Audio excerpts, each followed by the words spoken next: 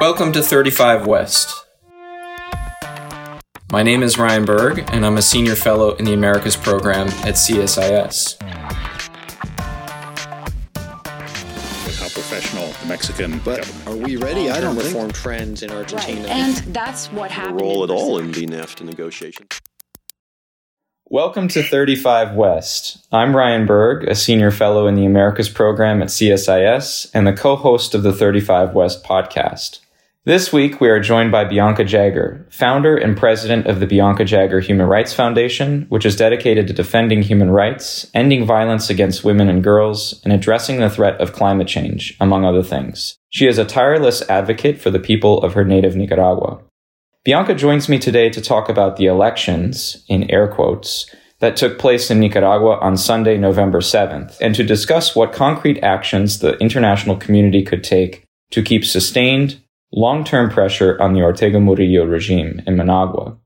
In this episode, we will cover the consolidation of an authoritarian regime in Nicaragua and the role of the U.S. and the international community in restoring democracy to the country. Thank you very much for joining us today, Bianca. It's a pleasure. Thank you so much for inviting me and to be with you once again, trying to address the issue of the Nicaraguan crisis. Thank you, Bianca. On Sunday, November 7th, Nicaragua held elections that were little more than a coronation ceremony for a fifth term of the Ortega regime, and the fourth consecutive term. Observers from around the world denounced these non-competitive elections in the weeks and months leading up to Sunday. Many countries have rejected the results as illegitimate. Give us a sense of how we got to where we are today, Bianca. Walk us through some of the human rights violations, political rights violations, the physical violence, extrajudicial killings, and torture that brought us up to this point in time. Many people think that the descent to become a dictatorship in Nicaragua by Daniel Ortega began in 2018. But I think that is not understanding what has been happening in the country. Because although it is true that in 2018, it became glaring, the atrocities and the crimes against humanity as is being found by credible human rights organizations. The atrocities being committed by Daniel Ortega and the dismantling of the democratic legal institutions started a long time ago. It started when he came back to power and he made deals with the most corrupt segments of the society in Nicaragua, specifically with the former president of Nicaragua, Arnoldo Alemán, who when he made a deal with him, he was still in jail. And in order for Daniel Ortega to be able to win the election, he has to reduce how much he needed to win in the first round. And he brought it down. And that's how Daniel Ortega was able to become president of Nicaragua. But Daniel Ortega had a very precise and systematic plan for how to become president for life by dismantling, as I said before, all legal institutions but making deals with the most powerful in Nicaragua. Before, when he had gone after COSEP, he had lost the election prior to 2007, but he understood that in order for him to stay in power, it was critical for him to make deals with the most powerful families in Nicaragua. And they were willing to be complices to Daniel Ortega. And Daniel Ortega really introduced neoliberal policy. So all of those extreme left people who think that they were standing by a leftist government, they make a great mistake. Daniel Ortega is not a left or a right. Daniel Ortega is a despicable criminal dictator who was willing to make deals with the extreme right or the extreme left and to do anything to stay in power. The international community has made a great mistake. They have not really responded to the pleas from the people of Nicaragua to come to their support, to come to their aid, and to denounce and to impose sanctions on Daniel Ortega. What more did they need? They knew that in 2018, more than 325 people were killed in just 2 months when he used what Amnesty International called a policy of shoot to kill. I was in Nicaragua with Amnesty International to support the release of this report. And when I was marching on this peaceful demonstration on Mother's Day, on the 30th of May, when thousands of Nicaraguan families and older people and children were together to support the Mothers of April, the Mothers of April were the mothers who have lost their children, who have been assassinated, that have been murdered by the Ortega Murillo regime. And while I was marching on Mother's Day, we were attacked by a sniper. And on that day in Nicaragua, 19 people were killed and 285 were wounded. Bianca, you mentioned that the independence of key institutions had been chipped away for many years before 2018. We're talking about institutions like the Electoral Council, the Supreme Court of Justice, even the National Assembly. These institutions have been destroyed and centralized, brought under the full control of the Ortega Murillo regime. Do you see attacks on institutions and constitutional changes and the corruption of those institutions as having a lasting impact on the prospects for a return to democracy in Nicaragua? I am deeply concerned about that.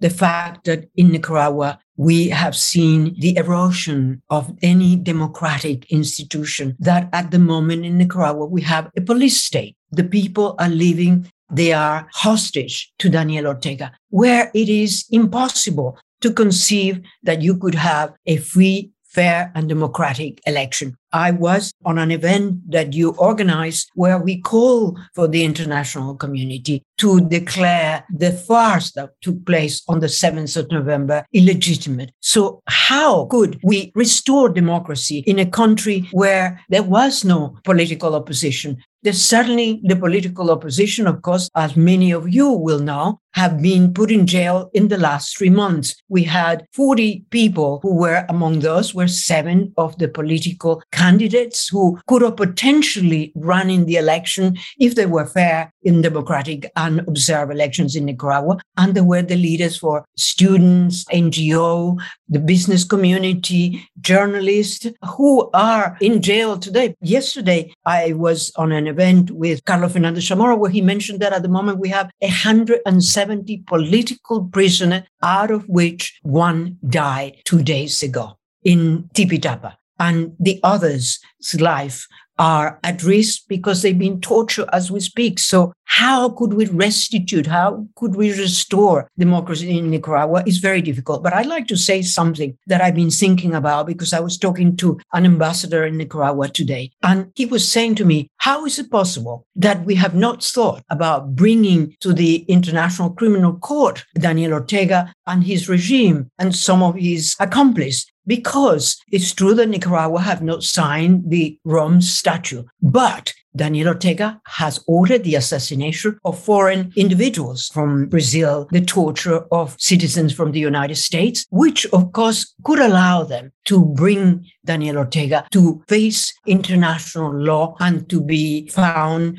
to have committed crimes against humanity. And there would be a clear parallel there with the recently opened investigation into the Maduro regime in Venezuela for committing similar crimes against humanity, allegedly. So we'll see what happens with the Venezuela investigation as a potential bellwether for what could happen with Nicaragua in the International Criminal Court. I would like to bring Noriega, for example, is another case. So it is not unlikely, and I do hope that the international community and the people of Nicaragua keep in mind that one of the important things about what we need to do about the regime of this murderous dictator is to bring him to justice and make him accountable for the crime that he has committed. You and I and many others in the policy community, both in Washington, D.C. and abroad, have urged a much harder U.S. government line against the Ortega Murillo regime, including denouncing this weekend's elections, economic sanctions, and even a review of Nicaragua's participation in the CAFTA-DR trade agreement. The United States continues to be Nicaragua's top trading partner, and so there is a clear point of leverage there in terms of financial and economic penalties. Bianca, I want to ask you, what has been your assessment of the Biden administration's statements and actions against the Ortega Murillo regime thus far? The administration has placed a pretty heavy weight on multilateralism, but this hasn't necessarily paid dividends on Nicaragua. So what's the role of the Organization of American States in helping to resolve Nicaragua's crisis? And how does the international community deal with countries like Argentina and Mexico, which are led by center-left governments, which are unwilling to criticize the Ortega government or even recognize the electoral farce that took place last Sunday in Nicaragua? First, let me deal with the Biden administration. There has not been another country in the world that has come to the support of the people of Nicaragua than the United States. And by that, I say the imposition of sanctions, which is the Magnitsky Act that has been imposed to many of the criminal members of the Ortega regime, including the head of the police and the army and many others, critical individuals that was important, including Rosario Murillo, the vice president, the accomplice of the crimes of Daniel Ortega.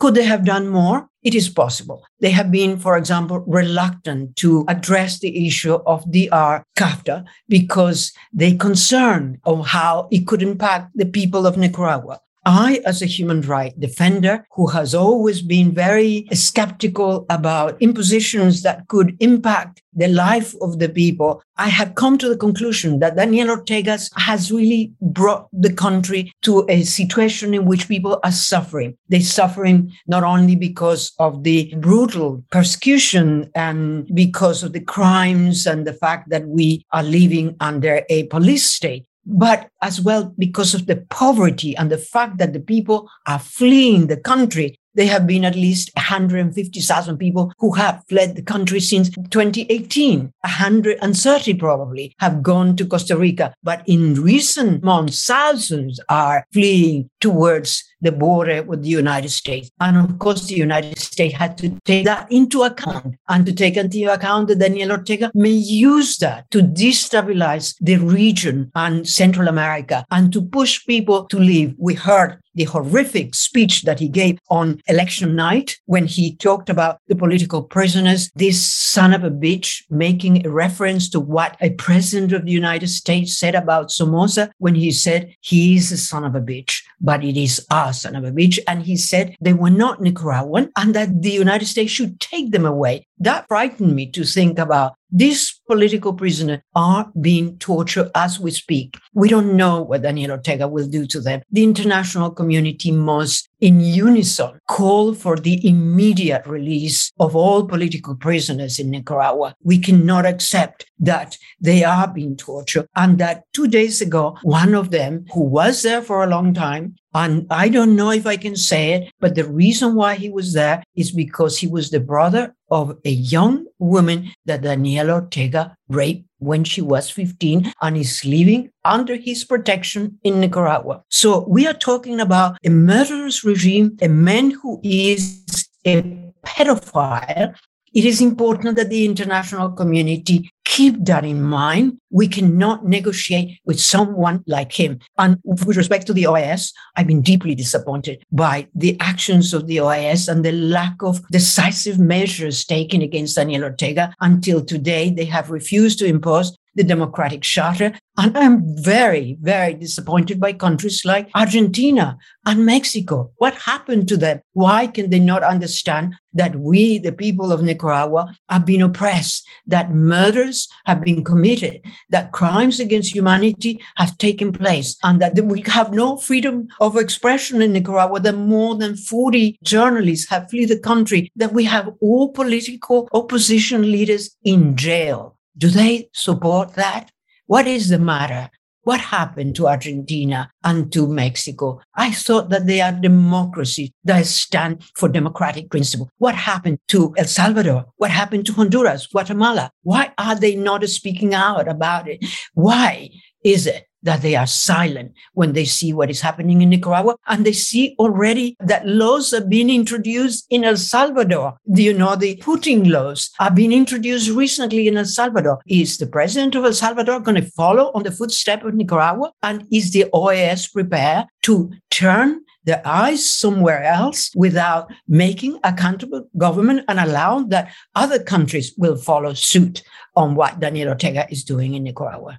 With the United States Congress recently passing the Renacer Act, and the Biden administration signing that act into law, do you envision this legislation having an impact on the regime? It called for more sanctions, it called for investigations, greater pressure in terms of international financial lending standards. And if so, in what ways do you think it's going to impact the regime? I will say that the only light at the end of the tunnel that I have seen has been the fact that there was a bipartisan approval in both houses of the Renaissance Act. I think Senator Menendez and all the senators that were behind, as well as the congressmen that supported it, and the fact that President Biden has signed it and now it is an enacted law. And I think that a lot can be achieved. One of those things, beside more sanctions, is the oversight on financial institutions such as the World Bank and the IMF, who have, to my great surprise and bewilderment of me and many Nicaraguans, given loans to a dictatorship like the Ortega regime, the Ortega Murillo regime. Well, that will be really important. And I hope that they will consider suspending Nicaragua from the DR-CAFTA. It will be critical. I know that there are reasons why they have been reluctant to, but they have to think that the economy in Nicaragua is descending into hell. As well, I would like them to understand, I make a call to the COSEP and to the wealthiest families in Nicaragua who have been complicit with Daniel Ortega to reconsider and to denounce these elections as illegitimate and to reconsider their deals and their business with the Ortega Murillo regime and to think that the economy in Nicaragua will suffer and that there is no way out, and that they have taken the wrong path and that Daniel Ortega will turn against them, as he has been doing recently when he put in jail the president of the COSEP, the vice president of COSEP, and the former president of the COSEP. I want to take a second to look beyond Sunday's elections. And we've mentioned migration at various points throughout this conversation. And there's already been an increase in migration out of Nicaragua, as you mentioned, as many people continue to flee the country. And of course, this is on top of other protracted regional migration crises originating in Venezuela or in the Northern Triangle. So I want to ask you, how does migration and safely providing for political refugees also figure into the post-election plan? The special status for people from Nicaragua should be considered by the Biden administration because they cannot be putting in jail, as they have done, on political opposition and on people who had been in jail in Nicaragua, who had been victims of the brutal persecution of Daniel Ortega. I have, interceded on behalf of one or two of them. They need to reconsider this. But at the same time, it is important that we find an effective way of dealing with Daniel Ortega, because otherwise you're going to have an exodus of Nicaragua like you had after the revolution and like you have during the Contra War. And then once again, you're having thousands of Nicaragua who are fleeing. Just a few hours ago, I was dealing with a young woman who is being a victim of torture and what to do to be able to help them, what to do to those students who are in Nicaragua, who are not able to study, to continue to be the victims of persecution and who cannot leave the country because if they find them in the borders, they will be put in jail by the Ortega regime. Now, I want to put on our prognostication hats for a second and ask you, how do you see the coming months and even the coming year in Nicaragua? Will the regime seek a type of normalization with the country's private sector and possibly with the country's opposition? Will the opposition come to some agreement on a coexistence with the regime? This has been a discussion in some circles. And perhaps the most provocative question, do you envisage an electoral path in the future out of the Ortega Murillo regime? First is my great fear that after the impact of this electoral farce that took place in Nicaragua that have shocked the world and has made that about 40 countries have declared the elections, I think, illegitimate or have been very critical, including the European Union, the United States, Canada, and some countries in Latin America, including Peru, which was a surprise, a very pleasant surprise. But I think that we have to think that the interest and the focus on Nicaragua will fade away, and that is my great fear. I fear that Daniel Ortega will pretend to have a dialogue and that there will be some who will be willing to cave in and accept that. I hope that the private sector and the wealthiest family will not accept that, and that he already mocked the dialogue that took place after 2018 when he released political prisoners and used them as a bargaining chip, which he will probably do, and then start again to put them in jail. We cannot allow Daniel Ortega to make and continue to make this mockery. The only hope that I have, and that I say to myself when I feel completely lost and disheartened, is that no dictatorship lasts forever. And Daniel Ortega and Rosario Murillo will be no different. My hope is that they will end up having to face international justice and end up in jail. But with regards to negotiations, that I believe that Daniel Ortega will be an honest broker. I will never believe in anything they do that will be honest. Daniel Ortega is a liar, deceitful, perverse, and murderous. And the international community can only see him as that. And so are the people in Nicaragua. And I think the people in Nicaragua are beginning their abstention. Apparently about 18% voted, even though he did everything. He went to drag them from their home. He forced them. The people that work for the government had to show that they have voted for. But despite that, the people of Nicaragua stay home and abstain from voting. Bianca, is there something that we did not cover in our conversation? Is there anything else that you would like to highlight or add? Yes, I would like to make an appeal to the OAS and to the countries of Latin America and the Caribbean that have abstained and have been reluctant in condemning and imposing the democratic charter on Nicaragua, to remember that Nicaragua can only destabilize the region. That the fact that you have this mass exodus that is destabilizing Costa Rica, a country that has been so generous in welcoming at least 130,000 people, that seeing thousands of people crossing the border from Honduras, El Salvador, Guatemala into the US is destabilizing the country. To remember that the association and the link and the connection of the United States with Russia will be damaging to the whole region. We don't want another Cold War, which is what Daniel Ortega is trying to promote by asking the Russian government to provide more weapons and to provide more training. No, you cannot. It will impact all of Central America, and it will certainly damaging to the whole of Latin America. The democratic charter must be imposed in Nicaragua. They cannot continue to turn their eyes somewhere else and ignore what is happening in Nicaragua. Bianca Jagger, founder and president of the Bianca Jagger Human Rights Foundation. Thanks for joining us today on 35 West. We appreciate you taking the time to speak with us. Thank you so much for having me. It's been a pleasure to be with you.